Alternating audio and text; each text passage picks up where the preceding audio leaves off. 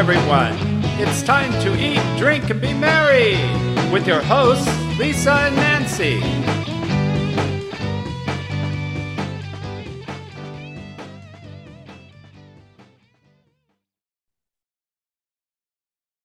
Hey, everybody. Welcome to Big Blend Radio. Every first Saturday, we get to hang out with the diva, Big Blend Radio's food, wine, and shopping diva. And you know her, Linda Kassam. She's a food, wine, travel writer who loves shopping and loves shoes. I might as well get the shoes on board right now because I don't think she's ever been on Big Blend Radio without talking about shoes somewhere. But today she's joining us to talk about Arizona wine. And she went to a very special place called the Wine Collective in Scottsdale. So she's joining us to talk about that. You can go to the website, the-winecollective.com, and also keep up with Linda on her site, allingoodtaste.info. And she's got an article about this wonderful libation destination. Just go to blendradioandtv.com and type in Wine Collective. So welcome back, Diva Linda. How are you? Thank you very much. I am absolutely wonderful. Thank you. So I have to bring the shoes up. How can we not? So do you have wine tasting shoes? Like, can you put like a wine charm on your shoe or something like that? Well, you only have to go once in high heels to understand that that's not appropriate. You're going to be doing a lot of standing, and if you're in a city where they have a section of it that has wine bars or whatever, and you're walking, maybe not so much. So flats are good. Flats with charms, or flats with sparklies, or whatever, or tennis shoes, or whatever it is that, you know, make your feet feel good, but look awfully good as well. So anyway, no high heels, no, nothing. I would do flats. I would not even do anything with the 1-inch heel. I've tried it. It doesn't work. You know, by after you're tasting a while, you're sort of, you know, your balance isn't as great as it should be. And if you're certainly at a winery out in the middle of nowhere, you'll get dirt over everything and on your shoes. And I have certainly had my heels stick in the dirt in the vineyard. So you learn quickly. None of that, you know, how is it you have wine? You have like 2 tips for everything we're talking about: boating, Alaska, trudging to see bears. I mean, now wine tasting from a bar to a vineyard. I mean, okay, so, you know, she is a shoe diva, not just the food, wine, shopping diva. But I think this is exciting about Arizona wine. I know Peggy Fiandaca, you introduced her to our show. We now do our first Wednesday wine time with Peggy. Her and her husband Kurt own LDV Winery in Arizona, and their wine tasting room is in Scottsdale, and then they have their actual winery in the Cochise Stronghold out in southeast Arizona. But, you know, Nancy and I have done some wine tasting in that area at the vineyards, and in Wilcox, Arizona as well. And I think, you know, I always talk to people and they're going, wine in Arizona. I know we have wine in all 50 states, which is still hard to believe. It's hard to believe England now has wineries coming up, which is what? You need to go suss that out, Diva Linda. You know, you got to do that. But Arizona having vineyards, it's been an interesting thing. So what I really like about what your article and that there's a collective is it puts Arizona on the map as a wine destination. And the wine I've had, I mean, it's incredible out there. People need to put it on their list. Well, in our mindset, going wine tasting means you're at one winery, you're tasting their wines. I've been to Peggy's LDV Winery, and it's spectacular. We even did a show on it, and of course she's now on with you. But right around the corner, you know, 50 steps, and you're at something called the Wine Collective. Yeah, I think it's. I wish every area that has a wine tasting section that you can go from one winery to another in a city would also have this. So what this is it's a winery that doesn't serve just one wine. The wine list is curated by the owner, Zoya, and she does it and her tastings are very, very interesting. So you're going to a tasting room, in Scottsdale, Arizona, where there are many other tasting rooms around there. So lots of places where you go to taste single wines, single wineries. But in this place, you get to taste wines that are not offered at the other wine tasting rooms. So there will be no duplication.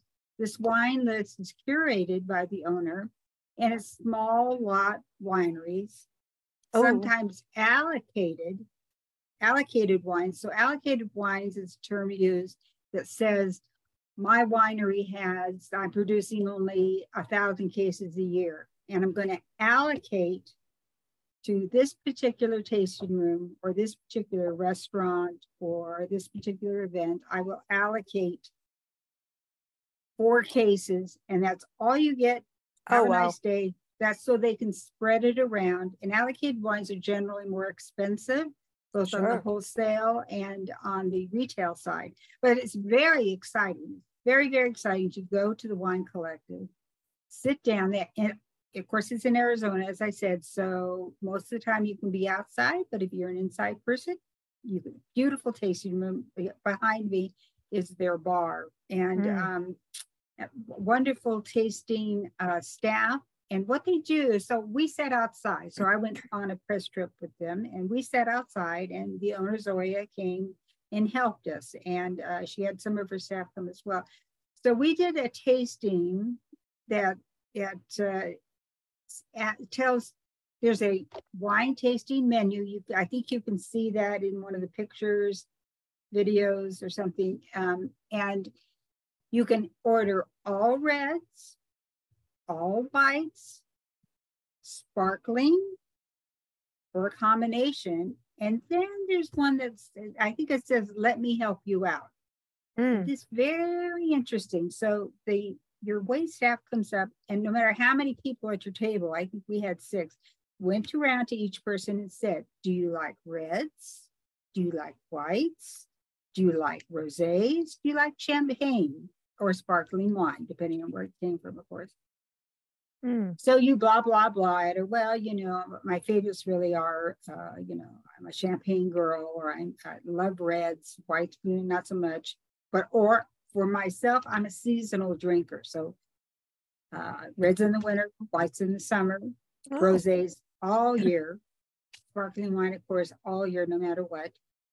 So she listened to each one of us, and each one of us at the table had a different tasting experience. Imagine that. I think we had 4 wines off the list. It's very unique. They explain the wines as they pour them. They're very patient, and they wait for all the group to finish before they go ahead. So it's very interesting. As in most warm climates, Grenache seems to grow well and taste really good. Rosés are another one. Viognier? Some whites. Viognier, yes, Viogniers will come out in a hot climate. They will come out more tropical tasting.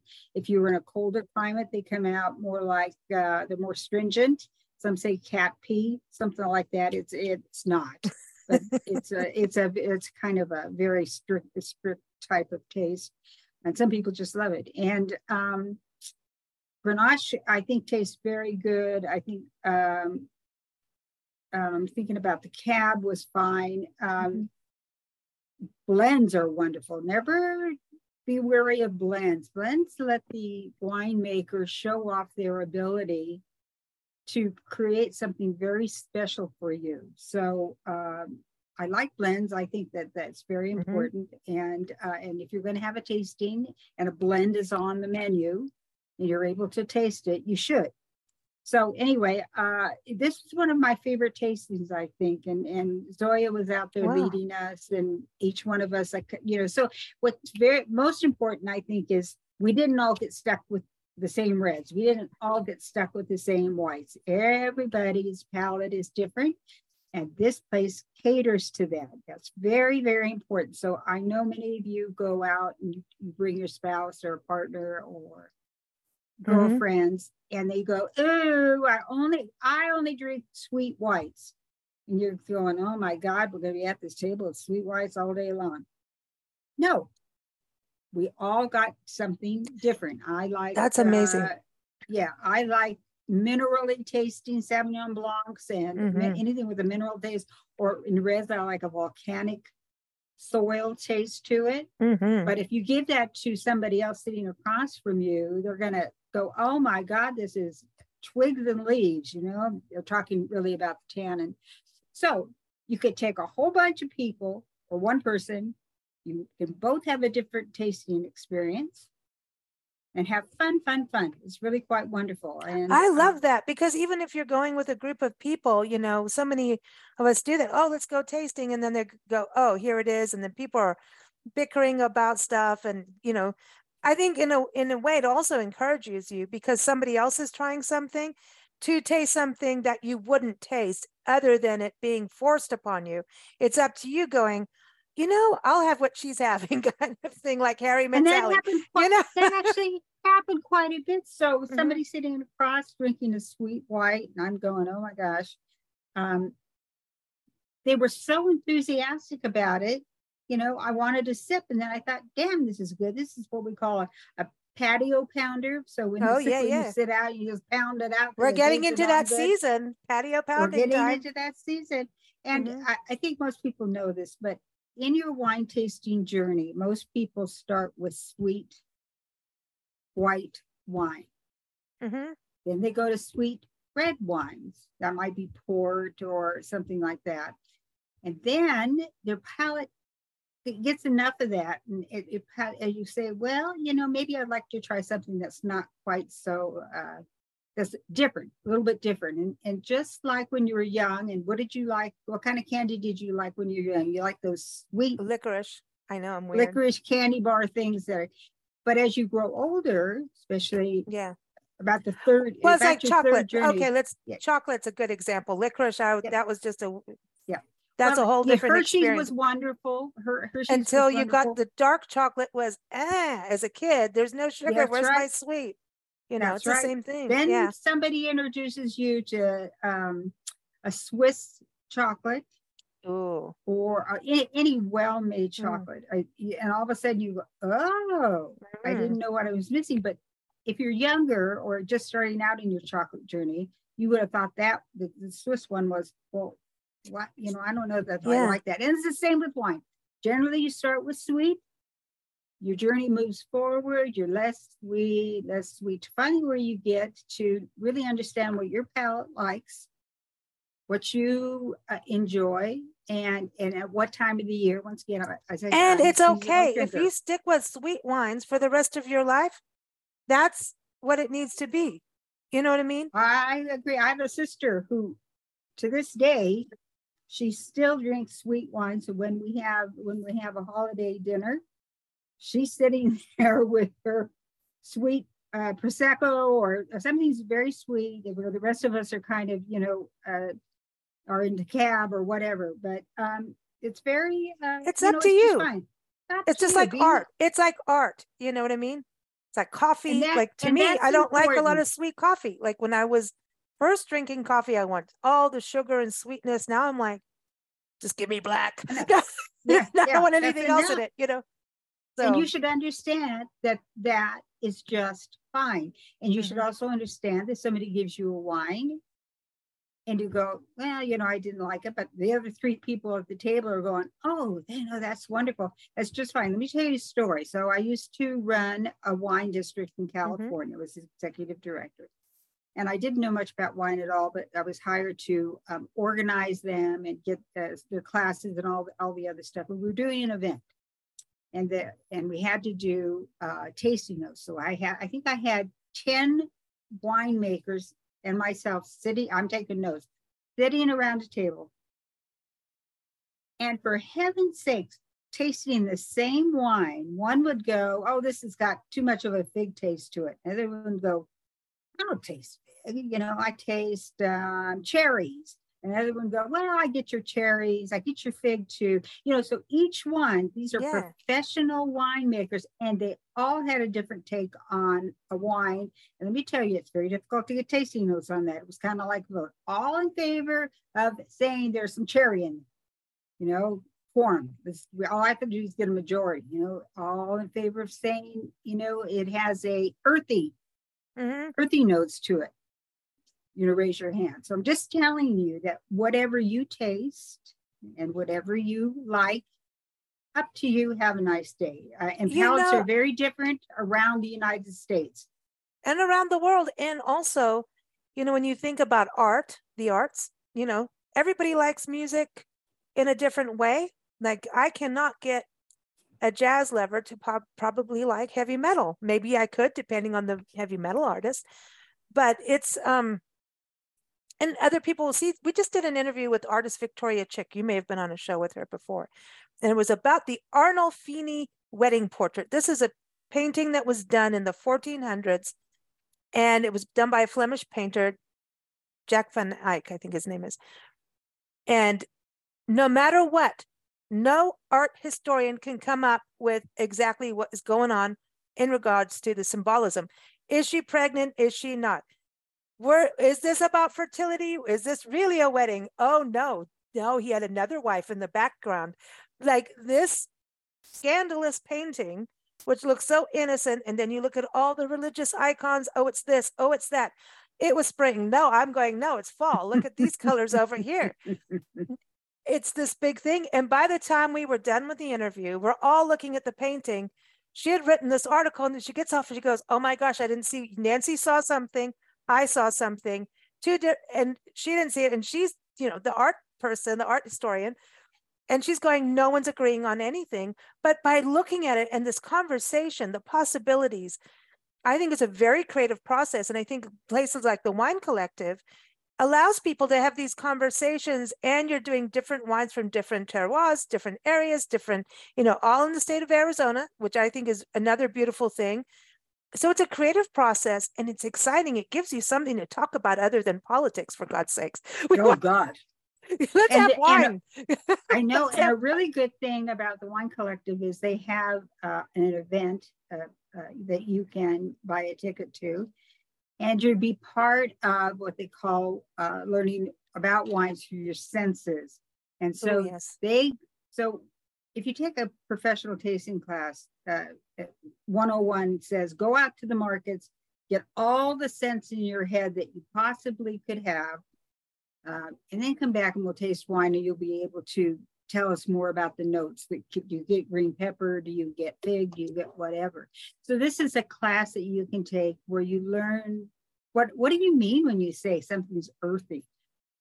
There'll be a scent that you can smell that will tell you that's earthy. What do you mean by cherry? Are they Bing cherry, red cherries? Oh yeah, yellow not cherries? maraschino. Oh boy, no. Right, but it could be. So anyway, it's great. I think it's maybe $50 a person, not offered a lot smaller classes.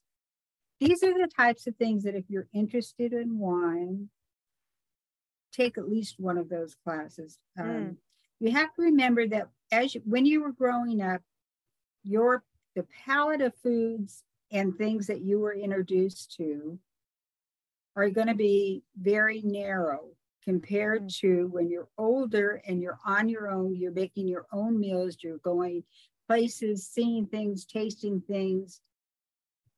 You need to expand your palate so that when you taste a wine, you go, oh, gee, I can recognize that, and we as a group can discuss it, which you were just talking about discussing. And I told you that even on a round table of winemakers, one wine and nobody's agreeing to anything, all fine. It's all fine. It's what you like. It's what you can smell, but you'll do a better job if you were in a home that didn't serve a lot of fruit wasn't a big deal. Your sensory memory doesn't have that. It just doesn't make sense. Maybe oranges or something you do. But if you go to a farmer's market during spring or summer, all the scents come out. Melons. Everything. Smell it enough. It's in your head. When you drink something, you go, oh, that has a touch of raspberry. A little bit of grapefruit with the minerals.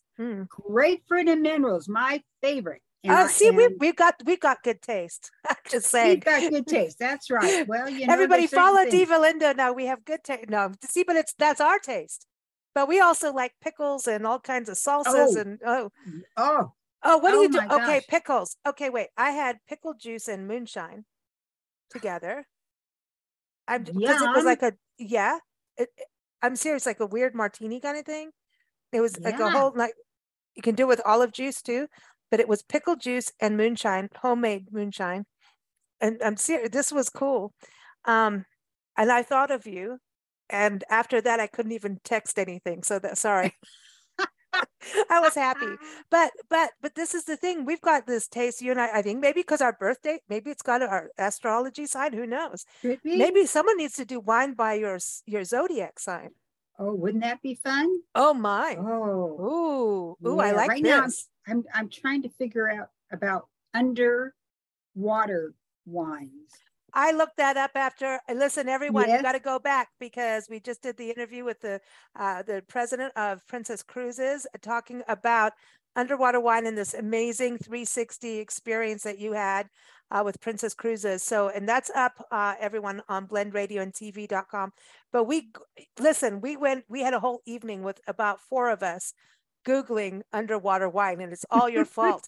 And now we're like, well, what do you mean we can't have it? I said, well, we have to all go on the Princess Cruises to have it. Well, you can have it. It's so exceptional. And I don't know, I'm going on the Princess Cruise again in October.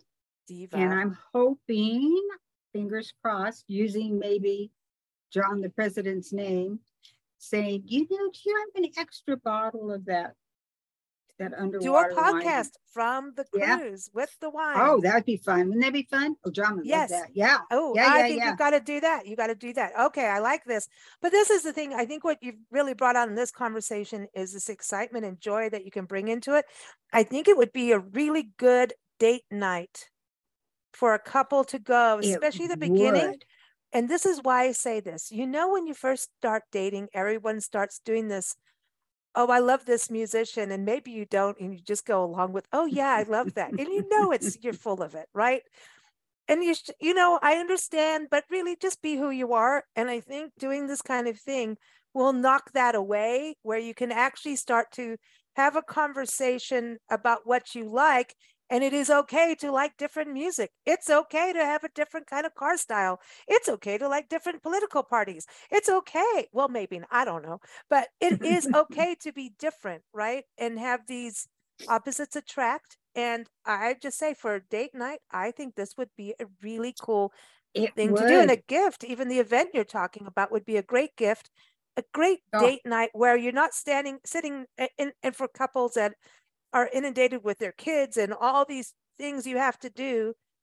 You don't want to sit there and say, well, Johnny went poo-poo, did you see, all of that. You need something to jolt you out of daily life. And this is something that can bring you back to your senses of who you are. You know what I mean? Just getting on a deeper level of that. I agree 100%. I love the date night thing. It would be good it would be very good if you have out-of-town friends. Oh, yeah. You want to take them somewhere special and they've heard about or would like to know more about Arizona wines. Here's the place, one-stop shopping. And somebody has curated this wine list. That's really important. And it changes. Remember, I talked about allocated wines. You only get so many. Well, when they're gone, they're gone. And maybe they were a hit, maybe they weren't. So we get a different one on the wine list. I mean, it's just spectacular. And then you know where to go from there too. Like if you just arrived in Scottsdale or Phoenix, go to the Collective, you taste wines, you get a feel for, hey, well, we're going to do a wine tasting adventure. Maybe you're renting a limo through, south or the central part of the state. Then you at least know where you're going. So you can go on a tour that takes in everyone's, taste. I think that is a really good way to do it, and to see the wine country, but go to the ones that you want to go to. I want to touch on this because I know you live in Arizona now, right? Are you a Southern California girl in Arizona, part-time in Arizona? But going to Scottsdale, because this is something I always think is neat, is it's an art town. So it's like Arizona's Santa Fe in a way, right? But adding the wine part to it kind of completes the package. It does. And there's, of course, lots of art in public places. There's we like that.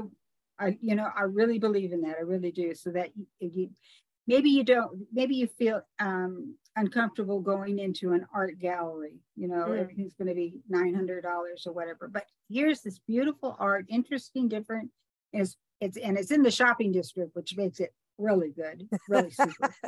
And there's a guide there, and there's also tours. I love tours. I love foodie tours.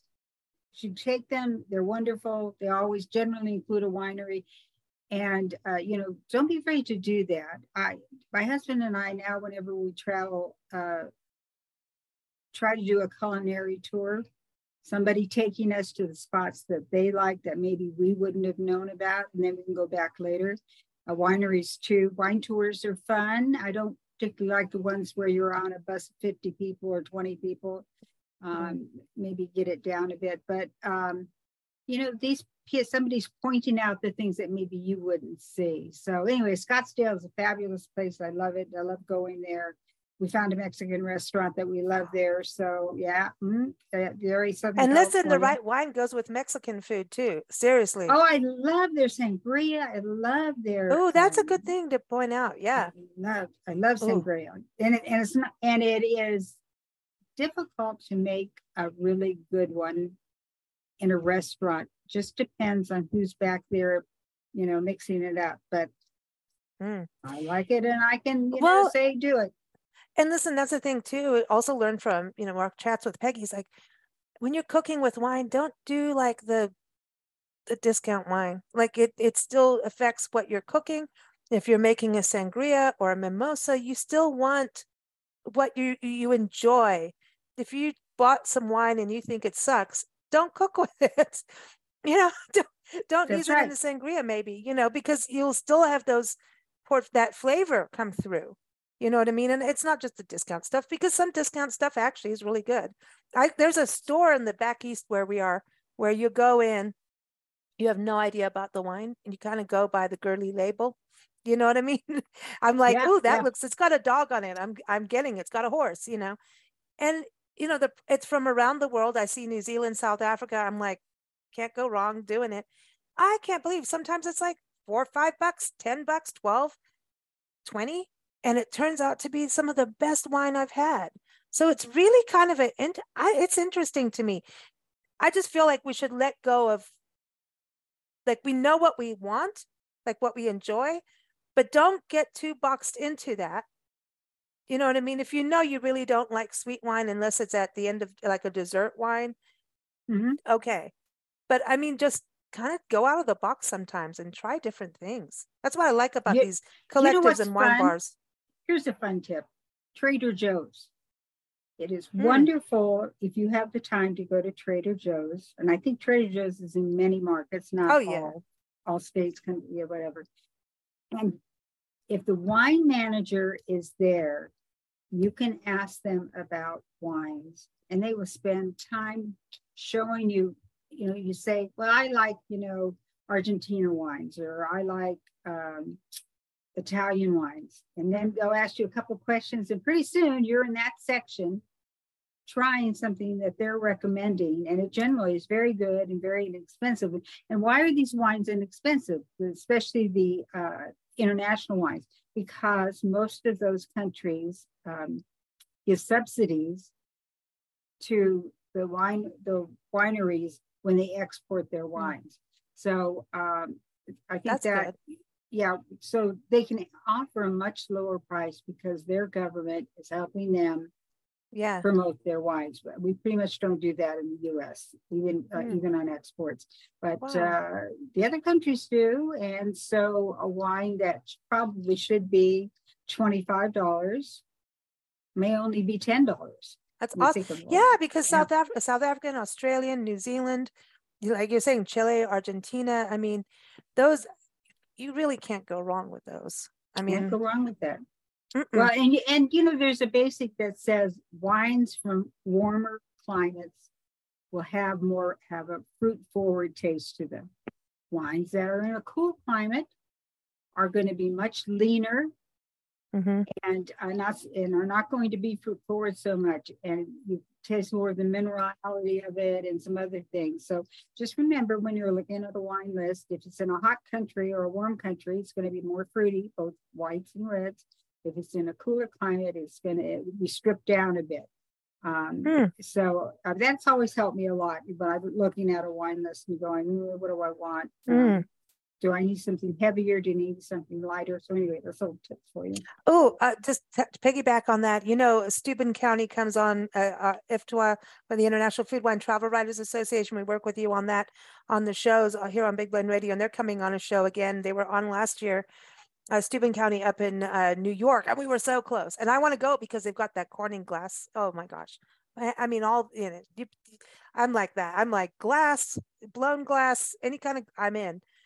But I may break it. But anyway, they talked about, they're by the Finger Lakes and all of that with the wine region. And they posted a photo a couple days ago on Facebook of ice wine. And this is, Nancy and I were looking at this.